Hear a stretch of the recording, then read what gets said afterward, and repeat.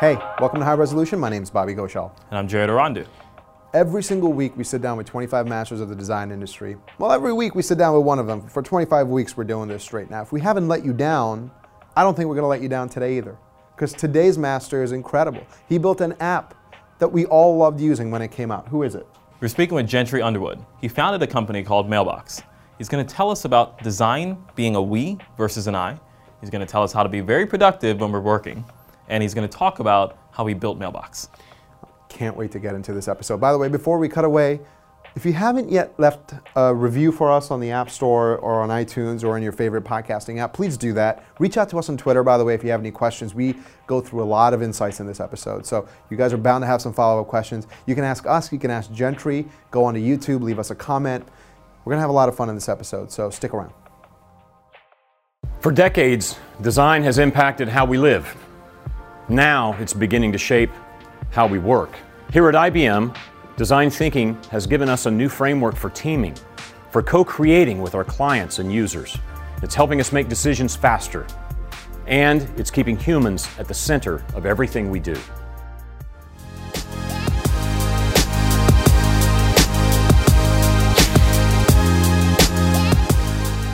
Gentry, thanks for joining us. Thanks for having me. So first question, what's one thing about design that's clear to you that you don't think is so clear to other people? I think one of the things that I struggle a lot with when talking about design is the scope of how that's discussed. It feels like for a lot of people, design is a way of making things pretty or a way of making things easier to use, which can certainly be true. But for me, I think more than anything else, design is really a way of solving problems or bringing ideas into reality, and that's as broadly applicable as there are problems and needs in our own lives, which is pretty much everywhere. So I think of design as useful for improving an interface as for, say, getting to product market fit in the abstract or starting a startup in the effort to find a business model that hasn't existed before. Just different challenges, different needs, and it's really a way or a methodology of going about exploring the solution space in search of a particular fit. So what I'm getting from that is it's a set of practices that get you from understanding and finding a problem to figuring out how to solve that problem. With that definition, anyone solving a problem in the world is a designer. Is that right? Anyone who's using a design methodology to solve a problem. There's lots of ways to solve problems, and some are better suited for certain kinds of problems than others. A problem with a very known solution, but maybe a hard to realize solution, might use something like Six Sigma to really focus in on the best expression of it possible. I think design's really well suited when you have an understanding, be it clear or vague to begin with, of a problem and no idea what the solution might look like. It's like a searching methodology. It's a way of going out and navigating a potentially infinite solution space to find the way of configuring reality that might bring an achievement to your goal or a solution to your problem. Gotcha. Could design be used to find problems too, or is it just used for once a problem is found, executing on a solution? I think certainly we can say that part of the design methodology entails understanding problems. Probably don't go looking in search of them in the abstract, but it's like you have two sides of an equation. On the one is your understanding of the reality that you wish to change, and the other is the alteration of reality that you're going to realize in order to make that change. And as you go, your understanding increases and the fidelity of your realization increases in a back and forth kind of process. And so in that sense, you're certainly putting a lot more color and understanding on a problem that you might have started out only having a vague understanding for it. When we talked to you on the phone and we were trying to figure out when to meet and how to meet, like we were just talking about design generally speaking, and one of the things that stood out to me the way you said it was design is very much about the we, not the I, right? What was the moment you realized that? I think design, if we define design as a way, like, I don't know, like Kung Fu is a way, or it certainly doesn't have to be approached via a we, but when a group of people get together and do it, I think that what is possible is remarkably more impactful and powerful than when an individual does design. And that's for a couple of reasons. One, every one of us has limitations to our brains in terms of how many constraints or conditions we can hold at once. And if design at some level is about finding the best satisfaction for all of those constraints, it can help to have other heads in the room. Relatedly, I think that each of us comes and looks at the world through our own lens, through our own perspective, and that gives us one view of that reality we're trying to change. The more diverse a group of people looking at that same reality, presumably the more you're going to understand it.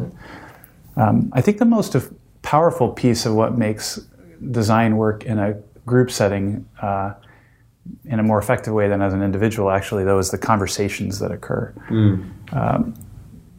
Einstein used to like to use this term Gedanken. Gedanken being thought experiment, right? It's this idea that you're pulling a concept into a mental model and you're running that concept through your mental model to see where it might fail, where it might work, and where it might not.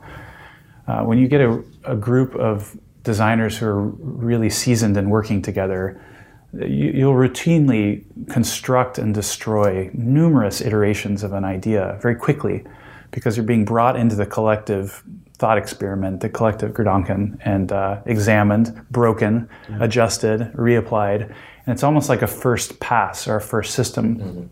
And there's a size to which you can't do that anymore. But in that sort of sweet spot of a big round table, so to speak, you get a group of really intentional minds all pressing on this idea together. It saves you a lot of prototyping. It saves you a lot of implementation cycles you might otherwise have to go and do to get to the same level of realization about where the solution was or wasn't working. So it's an accelerant. It's like the conversation itself is like a rapid iteration design cycle happening just much, much more quickly than anything else. I think that's actually where the superpower of it comes from.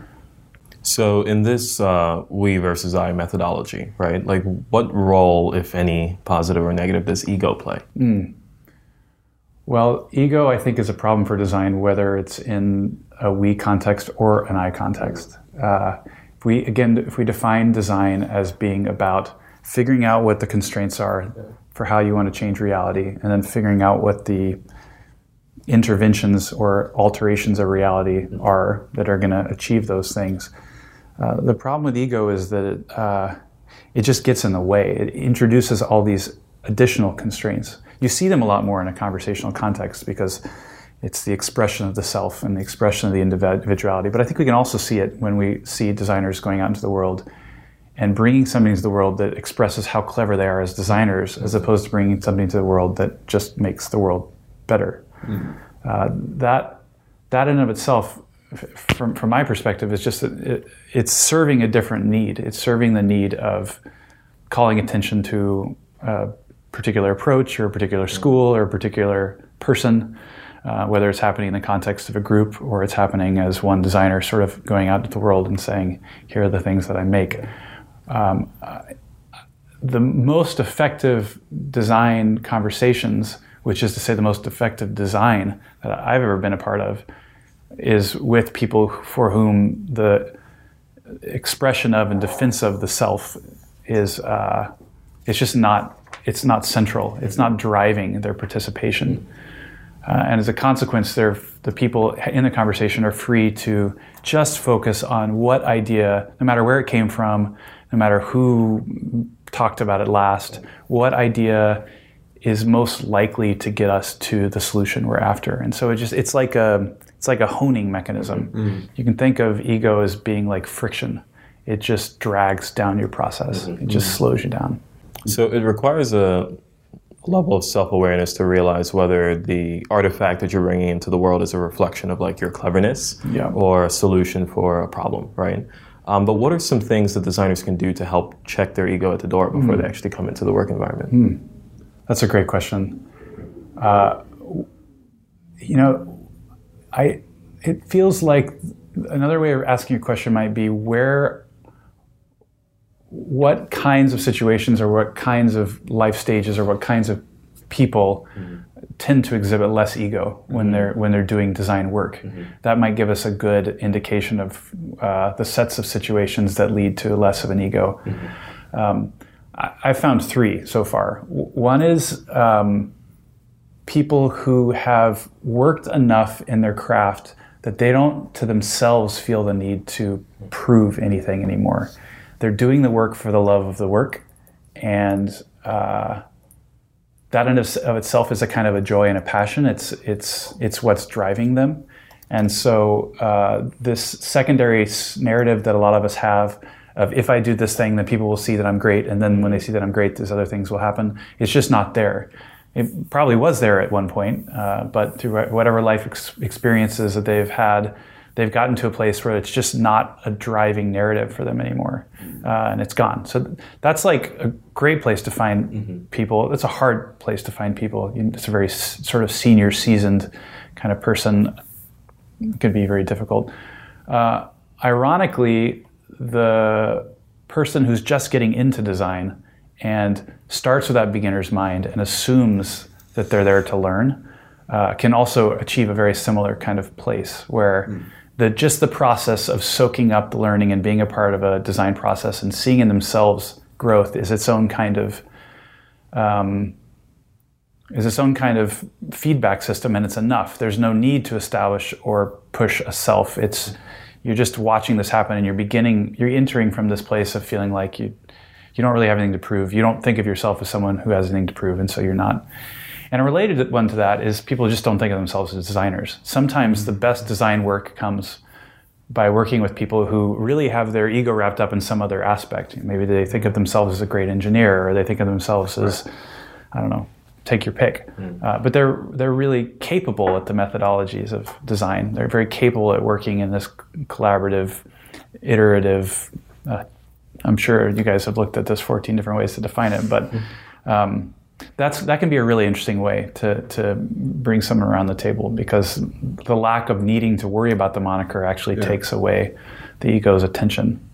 How do you feel about, so, I mean, you've obviously worked on enough teams. Like, there's always either one person or like a set of people that tend to play the devil's advocate role, right? I actually heard an interesting story that led to a quote that I think is a good question that you ask when you get criticism, which is, apparently, when someone critiques your work, you ask the question, how would you make this better, right? First, I want to make sure that is actually That sounds right. Did I say that to you, or where did that come from? Places. Okay. We've been doing our homework. Great. And that quote actually made me think about just people playing devil's advocate and how unhelpful that tends to be. I actually find people playing the devil's advocate role, people giving themselves permission to criticize without bringing anything new to the table. I mean, maybe you disagree with that, but I think that in order to effectively progress down the path of design, you need a bunch of stuff, but you find in that devil's advocate role like half of an equation that's really important. Right. Half of it is looking at a situation and asking, where does what's current miss what could or should be? And you're identifying the misfit, right? And that's important. Like, a good design process begins with that identification of misfit and then iterating until fit replaces it. You want that. But you want it paired, or at least in my experience, you want it paired with a kind of optimism that we can get there, a kind of generative or constructive desire to help move the ball forward from whatever is causing the misfit to what might not cause it. And so when I'm asking people to take criticism and take it one step further to imagine a reality where it wouldn't be a problem, I'm asking them to just pick up the other half as well. It's great to see something that's wrong. It's really easy just to poo-poo an idea then and not go any further. It's it can be a kind of a lazy stopping place. Right. And in the context of design, it can be an energy destroyer. You need to pair that eye of critique with the optimism of someone who's always in a process of improvement and constructivism. So it's really about just moving the ball through to the other side. Yeah. I remember back at IDEO, it was so embedded in the culture there. So anyone who was sort of like a wet blanket just would not survive. And I remember speaking once with a designer who was really struggling with that. They had come from a culture where critique was praised, and they didn't understand why their critique wasn't being seen in a positive light. And I remember thinking about this metaphor that like every lump of coal is also a potential diamond. And do you present it as a diamond or you present it as a lump of coal? Right. And that's really what it comes down to. In either case, you're noticing something that's off. And do you move to optimistically invite people into a process of making the off on? Or you just point out the off and back away and say it's someone else's problem? Are you getting in and engaging? Or are you staying on a kind of safe sideline of critique? Yeah. So it's really about like inviting people into the whole. Yeah. So we've heard a few other mantras from people who work with you. Okay. I'd just like to share some of them and learn what what they mean to you and any stories that you can share around them. Sure. So, we I'm very curious myself. we already spoke about how would you make it better. Okay. I've heard we just plot on. Oh yeah, well that's not mine, that's Johnny's. Okay. But yeah, that's a great one. There's so much to do. Yeah, there is always so much to do. And the one I'm actually most interested about, design and engineering have different needs. Design for that. Interesting. Okay, so let's look at them one at a time. So the first one was plot, or was there one before plot? Yeah. So Johnny Ive has been a huge influence on me. Not that we're like close buddies or anyway, but I think the processes and the intentionality with which he, and at the time that he and Steve were working together, they applied themselves in the context of design.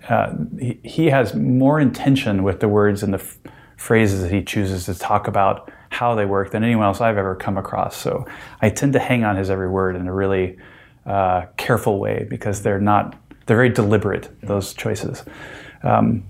Plotting is an interesting and very British thing to say. If you think about what plotting feels like, it's like being in a muddy, mucky mire somewhere with heavy boots and just kind of trudging from one step to the next. And ironically, the way that he describes the process of bringing something like the iPhone to life is using that word. He says, we just plod on.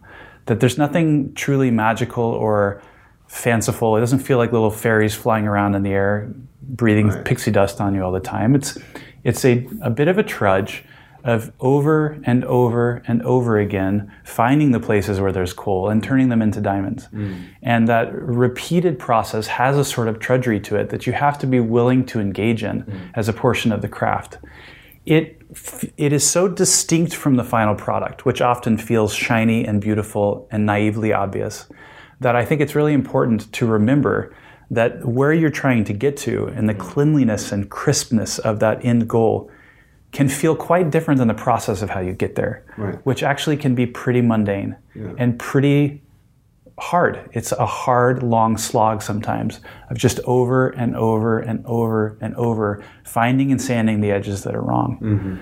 And that humility of recognizing in oneself the need to bring that kind of a work ethic, the need to show up in that way and be willing to plod. There's actually a sign on my wall here, which is a similar sign I made for myself from Henry Miller, the playwright, which is this really funny phrase, when you can't create, you can work. It took me a while to really get a sense for what he's talking about there. This is those moments of inspiration where you feel the spark and you just have the wind behind you, and it's almost like you've caught a disease and you just need to carry it forward. But there's a lot of days you just got to show up. And you got to fill in the gaps on what the inspiration that was scaffolded out before you. And to recognize that there's actually a back and forth between those two things has also been really helpful. It's a bit of a combination of those two things. So there's another ism that we heard about you that you just used without knowing, which is naively obvious, right? Yeah. Is that a Gentryism? No, I think that's probably also Johnny. Is that a Johnnyism? I don't know actually where they... What does that mean, naively obvious? How do you know when you've designed something that is naively obvious? So I think the larger context in which I think of that phrase is actually in Johnny's definition of simplicity. So often we think of simplicity as like an imposed aesthetic of minimalism, a reduction, a getting things away.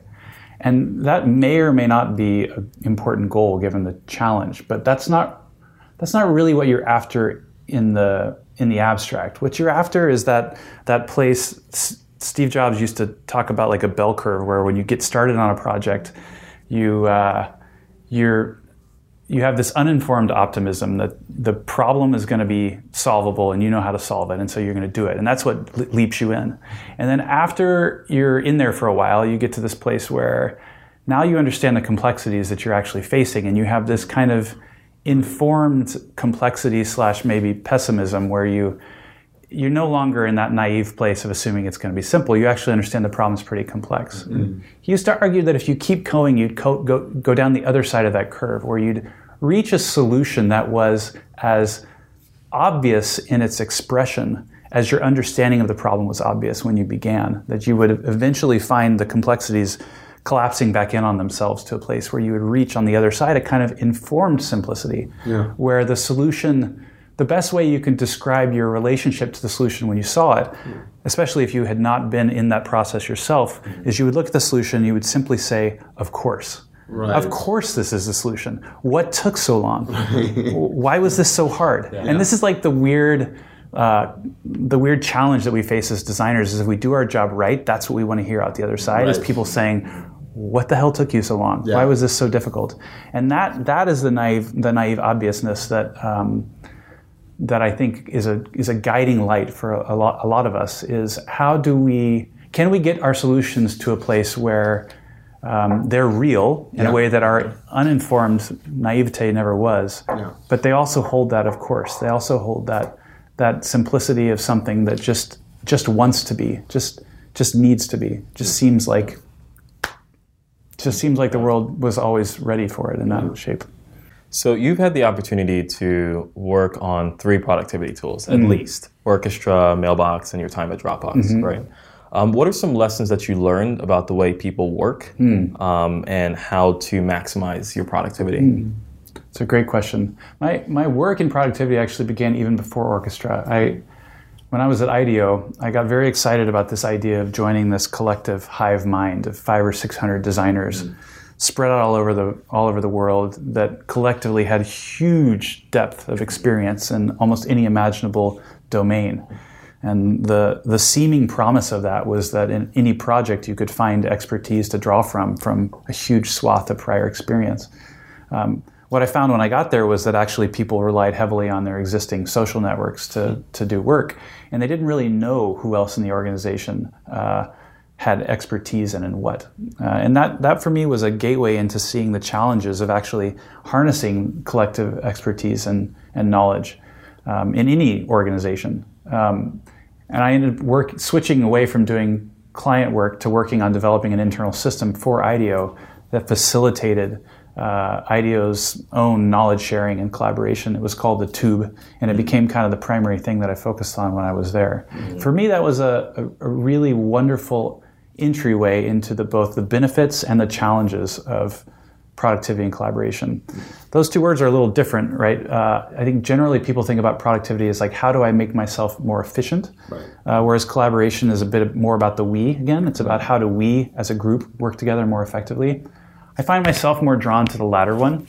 The collaborative problems to me are the really interesting ones because I think there are few things more important to us as a species than getting better at working together. There are so many seriously complicated problems out there that we just don't know how to solve right now as a function of the fact that we're just not very good yet at working together. And so if you think about that as a greenfield for a designer, one of the most important things that we can be working on are tools that transform what it means to operate as a collective, how collective intelligence is surfaced, how we organize ourselves, how we apply our creative capacities as a group, how we give every individual in a group a voice, how those voices are aligned with the problems that they're most effectively suited to fit. Right. So at some level, that's the problem space I've been working on from really when I got back into software in the early 2000s. I think it's just a really important and a rich field of opportunity. It's also really difficult. It's difficult for a number of reasons. One is anytime you're designing software for groups of people, you have this interesting chicken or egg problem that you don't really know how people are going to work if the tool exists without the tool existing. So you have to get into this really iterative cycle with your user base, and that in of itself is an interesting design problem. One that software generally is well suited for, but doing it in a business context can be a real challenge. The other one is that people get pretty set in their existing workflows. And so if you really want to encourage new behaviors, you have to find ways to do that integrates with what people are doing today. You can't just go put a shiny star on a hill and hope that people are going to run to it. You have to find ways to bridge the gap from where they are today to where they're going. That was a lot of what we focused on in Mailbox, for example, was finding ways to encourage new behaviors that were just different enough from what people were using today that you could get their attention, but not so different that they felt like they needed to stop their entire world and go like take a vacation so they could like try on your way. There's a bunch of other stuff too, like when you're trying to find ways to get people to work together, there's challenges of migration that have to do with the group moving versus the individual. There's challenges with motivation. It may be true that the collective benefits when I do a set of things, but if there's not something in it for me as an individual, I might just not. Even though if in theory I'm all about us working together more effectively, if the lazy way out for me as an individual is to not comply, well, that's tragedy of the commons. We see that socially all the time. It exists in collaborative systems as well. So it's like these are really complicated systems to design for. There's a lot of moving parts and there's a lot of ways to get squished. It's really hard to make progress in them, and so it can be disheartening. But I think the upside when you find a way to transform how people work together is so big that it just keeps me really motivated. For decades, design has impacted how we live. Now it's beginning to shape how we work. Here at IBM, design thinking has given us a new framework for teaming, for co-creating with our clients and users. It's helping us make decisions faster, and it's keeping humans at the center of everything we do. Of course, we're inspired by our design program, which is over 60 years old. But today, IBM employs more than 1,300 professional designers, and we've certified more than 60,000 IBMers in the practices of IBM design thinking. The result? Diverse teams working more closely than ever with our clients, their users, and our partners to create modern solutions that provide differentiated, human-centered outcomes to the world. We'd love to share this story more closely with you, and I hope to see you soon at one of our IBM studios worldwide. We'd also like to thank our friends at Envision for their support. Envision is the world's leading product design platform, powering the future of digital design through their understanding of the importance of collaboration. They're used by some of the most innovative companies in the world, like Facebook, Capital One, Netflix, and Airbnb. I work with remote teams all the time, and I found that keeping a healthy dialogue is really important. Without it, building strong work relationships gets a lot harder, and that leads to poor collaboration. I've also found that prototypes are a great way for me to show my full vision for a design, and this helps cut down a lot of back and forth.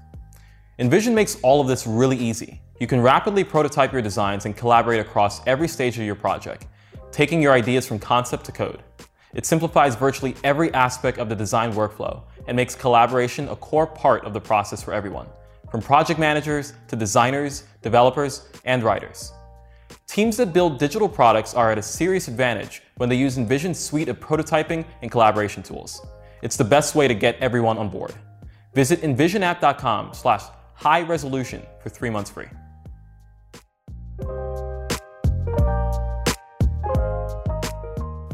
So you founded Mailbox. I co-founded Mailbox. You co-founded Mailbox. And famously, you guys sold the company, you and your founder sold the company within 30 days of it being on the market? We had a deal with Dropbox within, I think, a month or two of launching our product. Right. We'd been around for quite some time before that. Gotcha. And then just because it sounds nice, you sold it for $100 million. It sounds really nice, right? Great. And now we're in your beautiful home, and we get to enjoy the spoils. That's great. Okay, so first, what important decisions do designers, really anyone starting a project, what important decisions did you make before, like the moment you decided that you wanted to co-found Mailbox? Mm-hmm. And then just generally, when we start projects, what are some important things that we need to keep in mind? One of the things that I've struggled with the most in hearing people talk about agile approaches to startups is this notion that through enough sort of iteration on its own, you'll find a product market fit that carries you through to the promised land of whatever, however you define success. Yeah. My background is more in human-centered design, and what's interesting about human-centered design is there is a tremendous amount of iterative exploration happening on the solution space, but little to none happening on the problem space. You start with a goal about something that you wish to see change in the world, and as your design process evolves, that goal, your understanding of that goal evolves. But you don't shift goals. You will try lots of different solutions, perhaps, on your way to finding a solution to your problem. You'll try lots of different ideas for what approach you might take. And the agility there is really important. Each time you try something, you learn something new about your problem, which might dramatically alter the approach you want to take next. And that's important. So that agility on that solution side, it's really valuable. But on the problem side, you're just building a better and better understanding of the problem you're trying to solve. And if you're going to get to the naively obvious place, you need depth of understanding of your problem. You've got to go deep in terms of figuring out the piece of the world that you're trying to work with. You also need endurance because it's a painful and long process of plotting. So you need to be deriving a kind of energy from the process of working on this. If you don't feel passion for the problem you're trying to solve at some level, it's going to be really hard to sustain yourself through the entire process of all the failures that are almost inevitable on the way to that success. For us with Mailbox, we didn't start as Mailbox, we started as an app called Orchestra. And while on the surface it looked like Mailbox appeared and then was acquired, what Mailbox really was the iterative culmination of several years of product exploration around this idea that people were using email as a terrible to-do list. Our first approach to solving that problem, which we thought was a good mobile phone wedge into this broader collaboration space, was to build a simple to-do list on the phone where it was just as easy for me to put a task on my own list as to put one on yours, and it's just as easy for you to put a task on your own list as to put one on mine. With the premise being that if we did that, we would create a new kind of place, a new home for these tasks, and they wouldn't get lost in email the way that we have all experienced our tasks getting lost in email. There was a moment where looking at our data and watching how our users were using the system, it became very clear that at best we had created a two-inbox world, and that what we saw was a reality where still people were getting lots and lots of things emailed to them as tasks. And we couldn't come up with a very good solution for quickly transforming those, getting those out of the inbox and into Orchestra. And so we realized that if we really wanted to change this problem of how people used email as a terrible to-do list, we needed to go to where that problem was. To go back to this earlier idea of integrating into existing workflows, we needed to go where the pain already was and where people already were working every day. And so we shifted our strategy with a lot of the same underlying philosophies about how to work into an inbox-based form as opposed to a to-do list-based form. That shift was one of altering our solution approach, but it never really lost the anchor of the problem we were trying to solve. And I think that was very important because what came next as we began to go down that path was a lot of people telling us that was a crazy path to go down, that email was just too hard, that it was a road paved in blood and corpses and bones, And the conviction that that was the right thing for us to do, based on the process that we had built so far, and the passion for that problem space was what kept us going. Yeah. Along the way, while we saw that we weren't getting hockey stick growth on our to-do list, we had lots of other ideas for cool things that could happen in startups. Around us, there was an ecosystem of cool mobile things evolving, and we talked about different ideas that might make for good startups. But we never grabbed onto one that would separate us from that original why, that original pain. And I think that's really important. I think it's too easy to forget that at the heart of every startup is a group of people, a group of human beings that are being asked to work really, really hard to see something into the real. It's a painful, difficult process. Yeah. And you need something to keep you going. And if you don't have passion, it just becomes so much more difficult. Yeah. Yeah, you guys didn't say it's important to note that you started with a problem. The problem itself evolved, but you didn't start by saying you wanted to disrupt. Email. Fancy word, right? Like, God, like you didn't start by saying, it'd be really cool if we just made this inbox zero thing work. Yeah. Right? Like, you arrived there. Yes, you got there. That's right. And I think at some point we're probably going to get into the processes you used to get there. I'm actually really excited to talk about that. So I actually have a quick question about the marketing of Mailbox. So before we go deeper into the product, this was 4 years ago, 2013, right? January 2013. Yep, sounds right. And around this time, people didn't really use videos to market their product.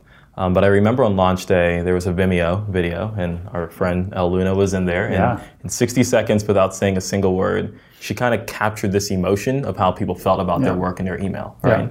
And not too many things were shown. There was, she swiped, an email went away, she swiped, she snoozed, and then it cut to black, said mailbox, right? Yeah. But I want to know, how did you guys arrive at that form of storytelling? Like, why a video?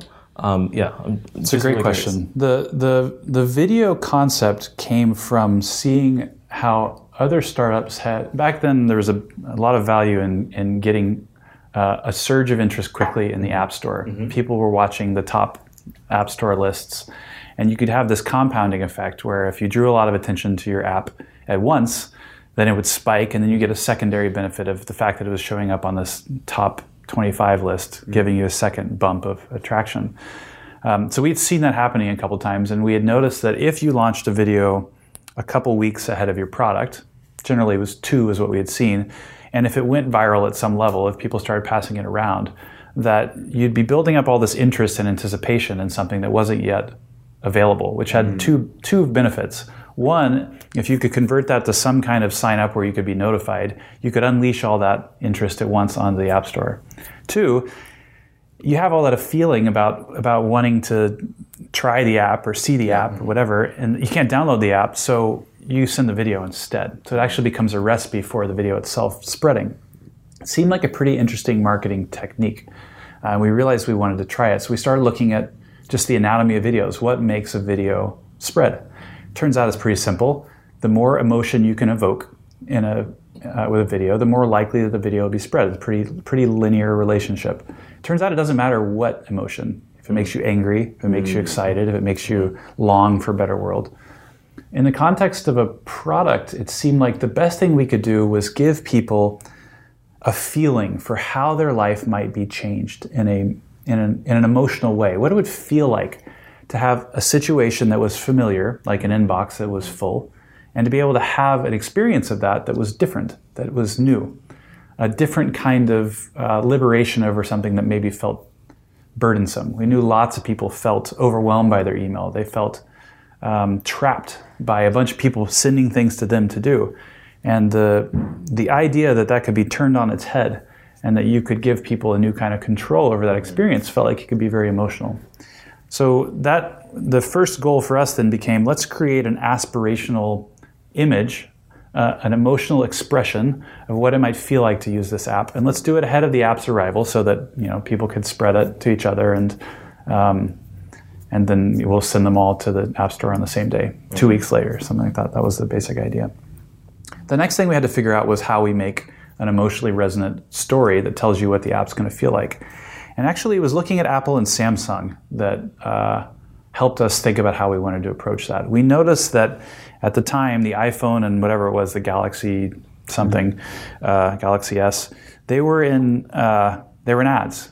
And the Galaxy S was, I think, the one that was showing at the time was like an Alice in Wonderland kind of theme or something. And this Alice-like character carries her Samsung phone into this fanciful world of Mad Hatters and color, and it's clear that there's a fanciful emotional world being created, but the device is playing a supporting role. And the viewer's asked to make a bit of a leap of faith that the experience that's being described in this fanciful way is mirrored in the device. And I think it probably works to some extent.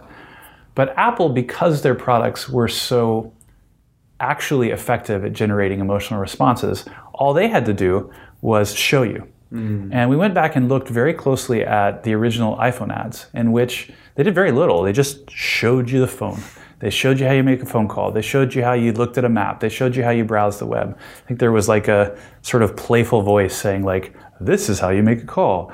This is how you look at your music. It was very descriptive. And what you were looking at on the screen, within the screen, was so captivating, so different from how phones were being used at the time, that you didn't need to make a leap of faith. You just wanted what was on the screen. It felt to us like a much, much more effective delivery mechanism, provided your product was actually that good.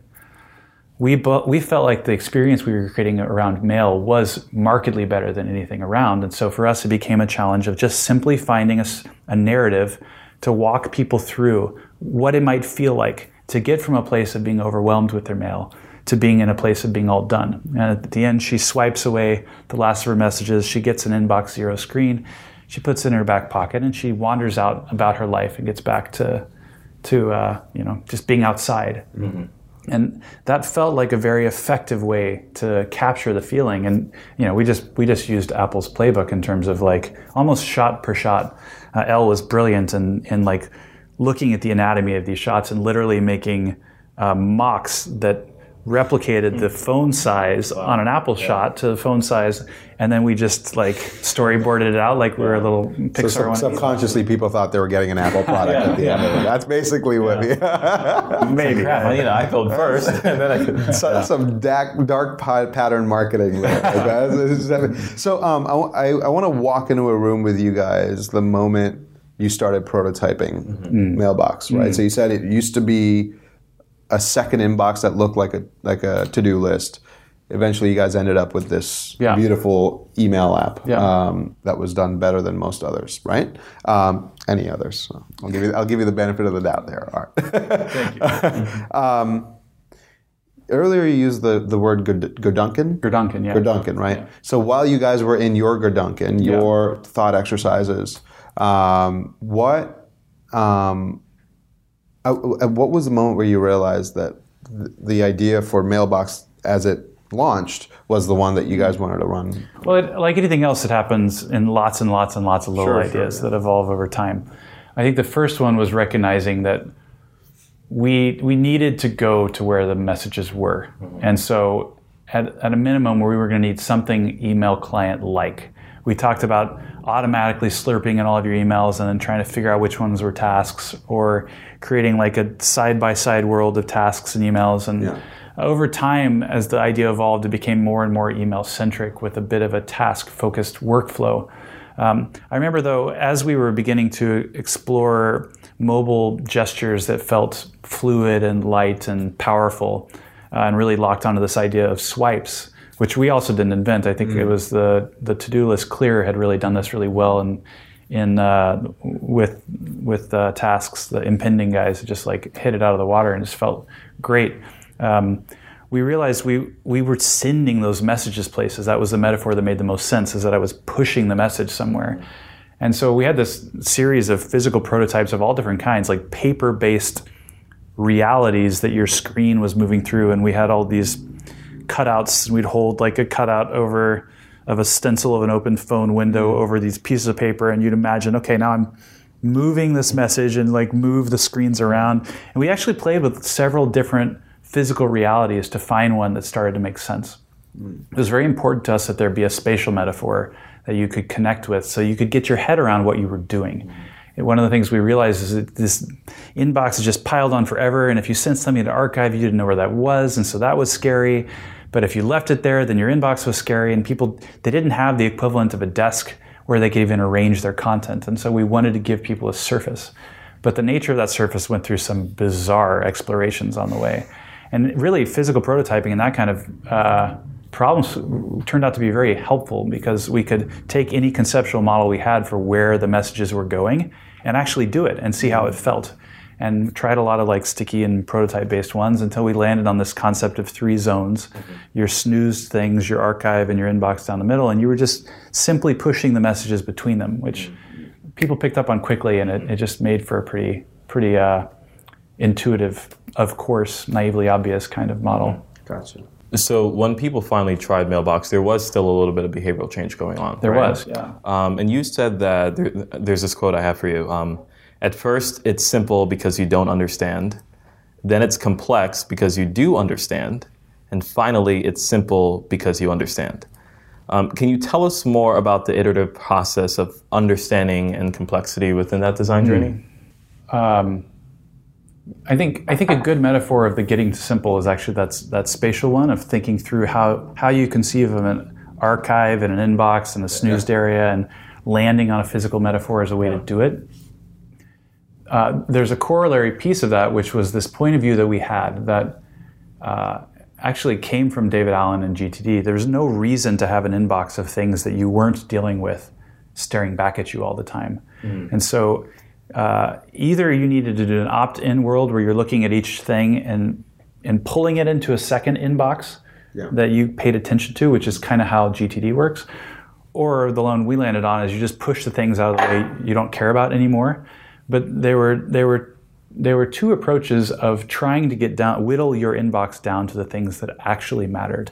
And the premise of that was what would remain for you was a list of important things, a list of things that actually needed your attention, as opposed to things that needed your attention spread out among a zillion other things that don't need your attention. And that was definitely a new way of working for a lot of people. Most people that we interacted with had very deep inboxes, and getting to inbox zero was like an impossibly crazy idea.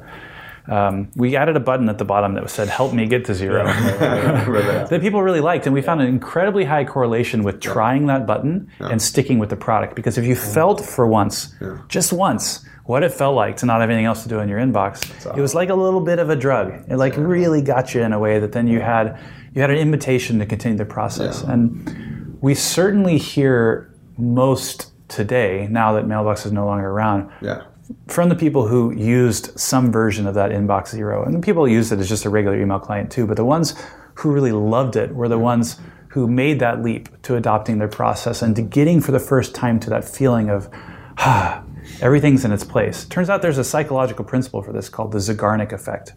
Our minds in the background in our unconscious process will hold 6 to 8 open loops of things that we're telling ourselves that we need to remember.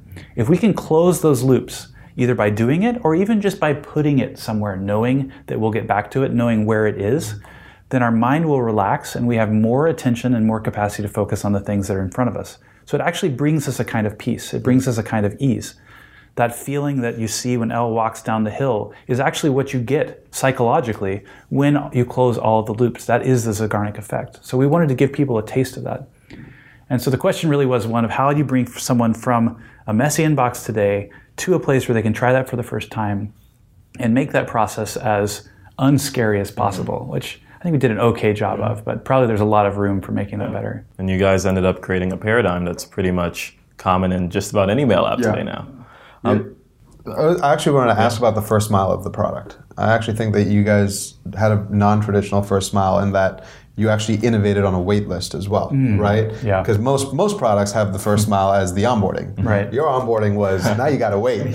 So walk us through how you guys landed on that, because that was pretty cool. We get asked all the time, like, how'd you invent the wait list? That was such clever marketing. And it was not clever marketing, it was survival. Sure. So we set for ourselves a goal of 100,000 views of this video. We thought if we can get 100,000 views and we'll gather some percentage of those phone numbers and email addresses, we'll send it to the App Store all at once. We might get a little bump. That'll get us off to the races and we can start to evolve from there.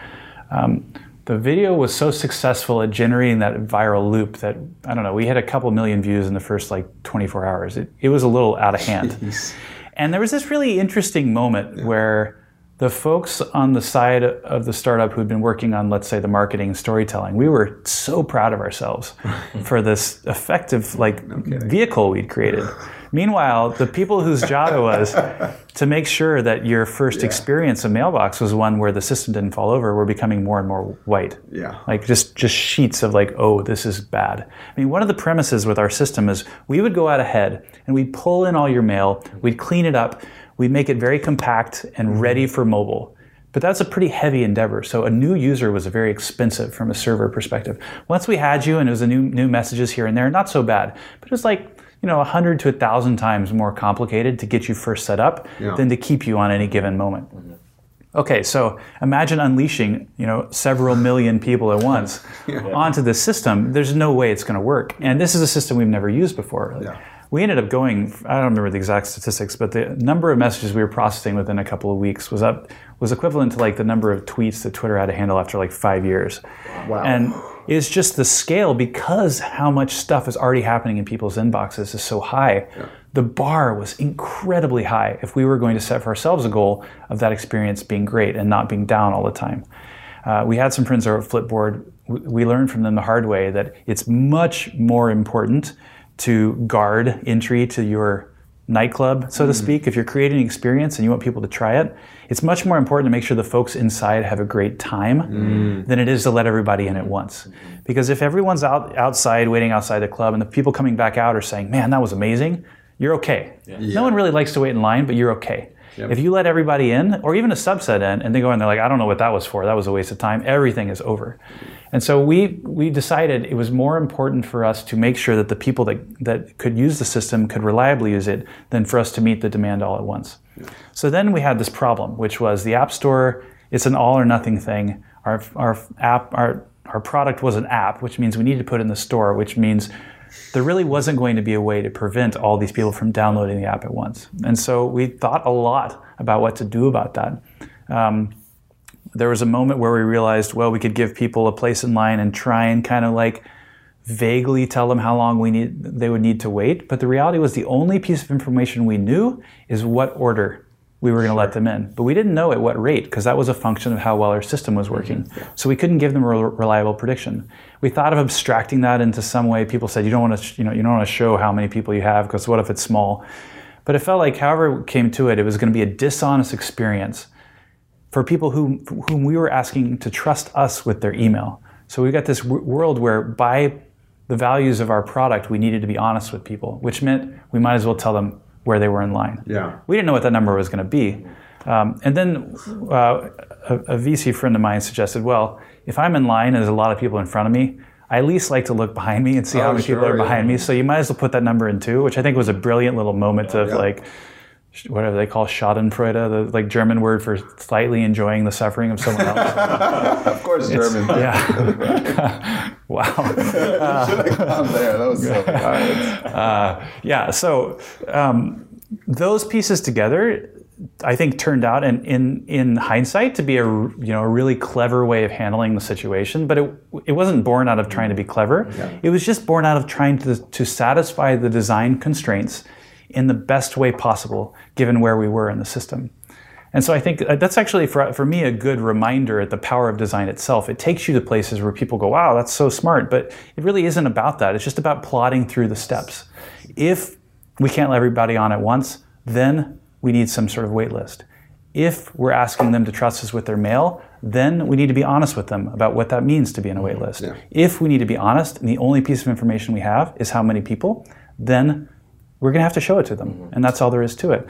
And so, it took us to a place that it wasn't born out of any kind of boldness or cleverness. It was just born out of this process. And I think it's a testament to the process in that way. So the Mailbox execution was a strong collaborative effort between you and the team, right? Absolutely. Earlier we spoke about the we versus I methodology. I'm curious what things you did in your process that embodied that. Like when people showed up to Mailbox day in and day out, like what were you guys doing? You're talking about the company, not the product. To drive that innovation. Well, a startup in that stage of going from 0 to 1 is this temporary entity. Once you get to scale, you're still a company, but everything kind of changes, right? When you're going from 1 to 100 or 1,000 or whatever that number might be, the processes are quite different. When you're in the place of going from nothing to trying to establish something, it's like, the best metaphor is like a quest. You're a group of people on a quest together. You're on a hero's journey. You're on a kind of adventure. And you cannot afford not to be a team. You can't afford anyone kind of around the table, so to speak, that's not deeply involved in that quest, because it is a harrowing, emotional roller coaster of a journey where everyone's probably going to work a lot more than they wanted to. And there are days that you're pretty sure you're not going to get there. And if you don't really love the people you're working with, and if you don't enjoy working with them, you're just not going to make it. So I don't know of any way to think about the process of early stage startups except as a we. It's this is another one from Johnny, but he imparts this idea that the only reason to go through all the frustrations and complexities of working together as a group is because the group is capable of things that no individual is capable of on their own. And that's certainly true in the context of a startup. If you think about all the pieces that you need to put in place and how quickly you need to do them in order to get that thing off the ground before you run out of runway, it's a complicated, scary, difficult endeavor. And you need a well-oiled group of people working together as a unit, as a kind of platoon. Yeah. In the same way that a platoon, if they're agile in the ways that they move, can fight a much larger battalion, you're this small group of people looking for disruptive opportunities, windows of opportunity where your innovation trumps what it's really hard to use that word now. Your innovation it exploits things that aren't working well in much larger systems. And I just think it's absolutely essential that you operate as a collective unit. So I actually don't know any other way to do it. And I think the failure mode is actually the opposite, that teams that don't build strong collaborative capabilities, that aren't really teams in that truest sense, maybe there are edge cases, but for the most part, I think the probability of success is pretty low.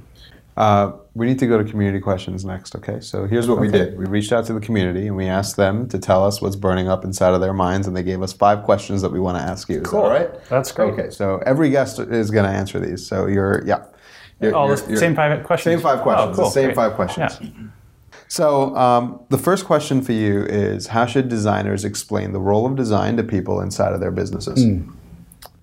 Well, if you think of design as a methodology, as a way of something like Kung Fu, then I think the question is really about finding the places where that methodology is best suited to be useful. So what are the sets of problems where the solution is really not known? And the opportunity for a designer, whether or not they call themselves that, the opportunity for someone who applies the methodology of design is to use this iterative process of trying to find this solution to a problem that heretofore didn't exist, and bring it to life.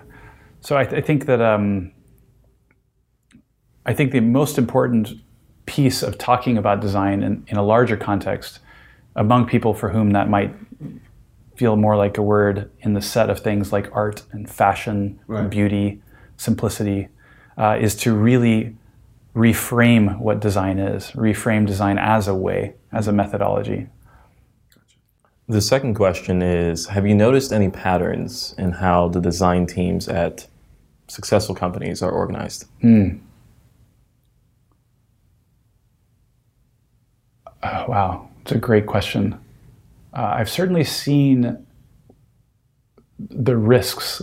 When you get big, there's a challenge of getting too disconnected from the work. I mean, design is a hands-on methodology.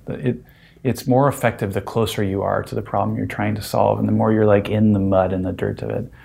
And in large organizations, the bureaucratic structures and the division of labor can create a distance from the problem that's being solved. It can create a kind of dismantling where you're dealing with a piece of anatomy instead of a problem. You're dealing with a siloed issue instead of something that you can sink your teeth into.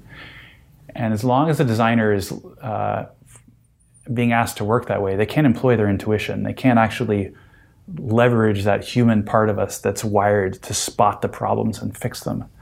And so as a consequence, the magic just runs out. You also get the secondary consequences of too many meetings and too much structure and all this kind of stuff. So I, as a rule for myself, I'm trying to stay in places where I can get deep into the problem. As soon as I separate from it, I'm done. Yeah. My ability to have impact is gone. Yeah. No matter how prestigious the role or how theoretically impactful it is. I can't apply the parts that guide me because I can't truly see or feel my way around. So finding ways to get into the mud and stay there is, I think, the most important. Gotcha. The next question is, when you're the only designer in a business, how do you convince the leadership of the value of design? Everyone chuckles at that, by the way. I love the reaction. It's I love the best. the reaction, yeah. It always gets a chuckle. As a rule, I'm not sure how much value there is in trying to convince anyone of anything.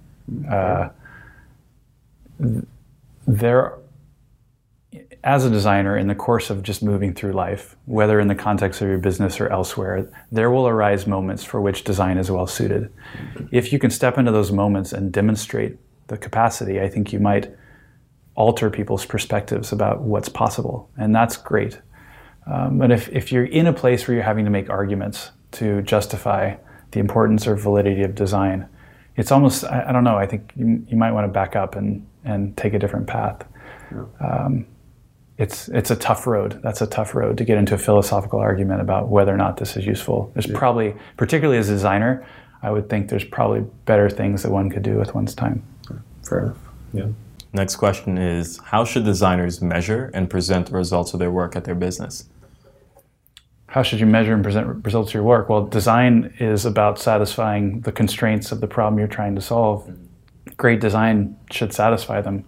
I think very often it's easy for us to get lost, particularly in the context of like design and tech, and whether or not the work that you do makes something look nice or makes it simpler or fits it into a class of products that someone had in their head before the project began.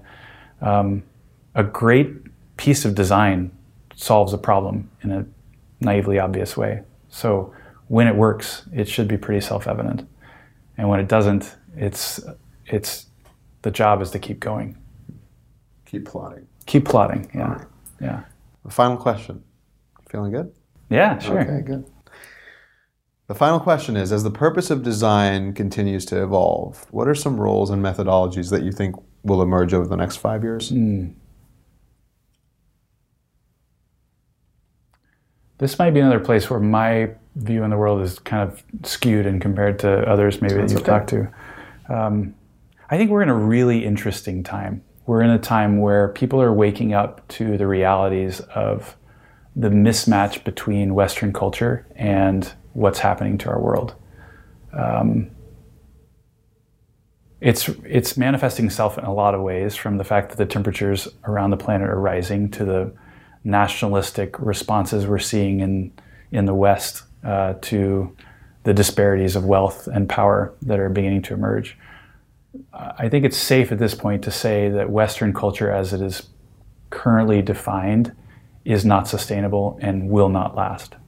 So that's interesting. And as designers, that's particularly interesting. Here we are, representatives and embodiments of a culture that has swept throughout the entire world, has taken over, subsumed, and in many cases destroyed much more sustainable and much more effective cultures that were here before us. And we're destroying our planet along the way. And we're getting to a place where that's unavoidably obvious. So now the question becomes, what do we do about it? There are people who, in a way that's not dissimilar from that critic who can't be constructive, just look at the world and say, we're fucked. And while I think that's a valid perspective, it's not really one that you can do much with. Yeah. There's also the opportunity to look out at where we are and ask, how can we make it better? Yeah. How can we actually fix the situation that we're in? Yeah. And I don't have any answers for that. Sure. I don't know that anyone does, but I do know that there's a really good process for going about solving problems you don't have answers for, and that's what design is. I think at the highest level, we're in a uniquely important time for people to ask, as designers, where can I apply my creative energies as a human being towards altering the course of humanity and altering the course of Western culture towards a place that's more sustainable, towards a place that's more viable, towards a place that's more harmonious in general, and in particular with the natural world that we still seem to kind of like treat as a resource for us to mine and rape. I think that is the great challenge of our time. We are still like blind men wandering in the dark, trying to feel our way around in a world that is teetering on the edge of disaster. And it's incredibly important that we do something about that. And I think more and more of us are becoming aware of that. And if there's a shiny silver lining to that, it's that that reality was true whether or not we were aware of it. But from a position of awareness, we can now treat it as a design problem. We can now step into that and begin to work with it. What that looks like, I don't know. I'm really attracted to the idea of collective intelligence as a mechanism for beginning to allow us to take on levels of complexity that as individuals or dumb organizations, those are really our two options today, we're not equipped to handle. There is so much broken with the world we just don't know how to fix right now. And we need different ways of working together if we're going to solve it. There are other approaches. Some people think like, an AI may come in and solve things for us. Maybe, but even since the 60s, we get ahead of ourselves in terms of the intelligence of our tools. We have a lot of intelligence among ourselves. We just don't know how to use it. We don't know how to put it together. And in some ways, that's a much easier problem than creating a computer that's sentient. I'm really hopeful that in the decade to come, we begin to get much, much better at working together to solve the things that matter most. And that what we see next is a pivot in terms of our own definitions of what good looks like, in terms of our own focus as designers and as humans, and that we start taking on the big problems that are facing us. Well, that's an amazing place to end. Thank you, sir. Thank you, Benji. Hey, you made it to the end. Congratulations. Thanks for watching the episode. I really, really hope you liked it. If you did like it, please leave us a review on the iTunes store. And by the way, if you have any questions that came up because of the content that we covered with our guests, go on YouTube, go on Twitter. You can tweet us, you can leave us a comment. We'll get back to you. We'll help you as much as possible. @HighRes Podcast. That's the screen name or the handle for Twitter, for Instagram, for Facebook. Find us, talk to us. We want to converse with you. We're not going to leave here, by the way, without also thanking our friends at Searl Video. They've been an amazing partner on this entire project. So Searl Video is a creative studio based out of Portland, Oregon.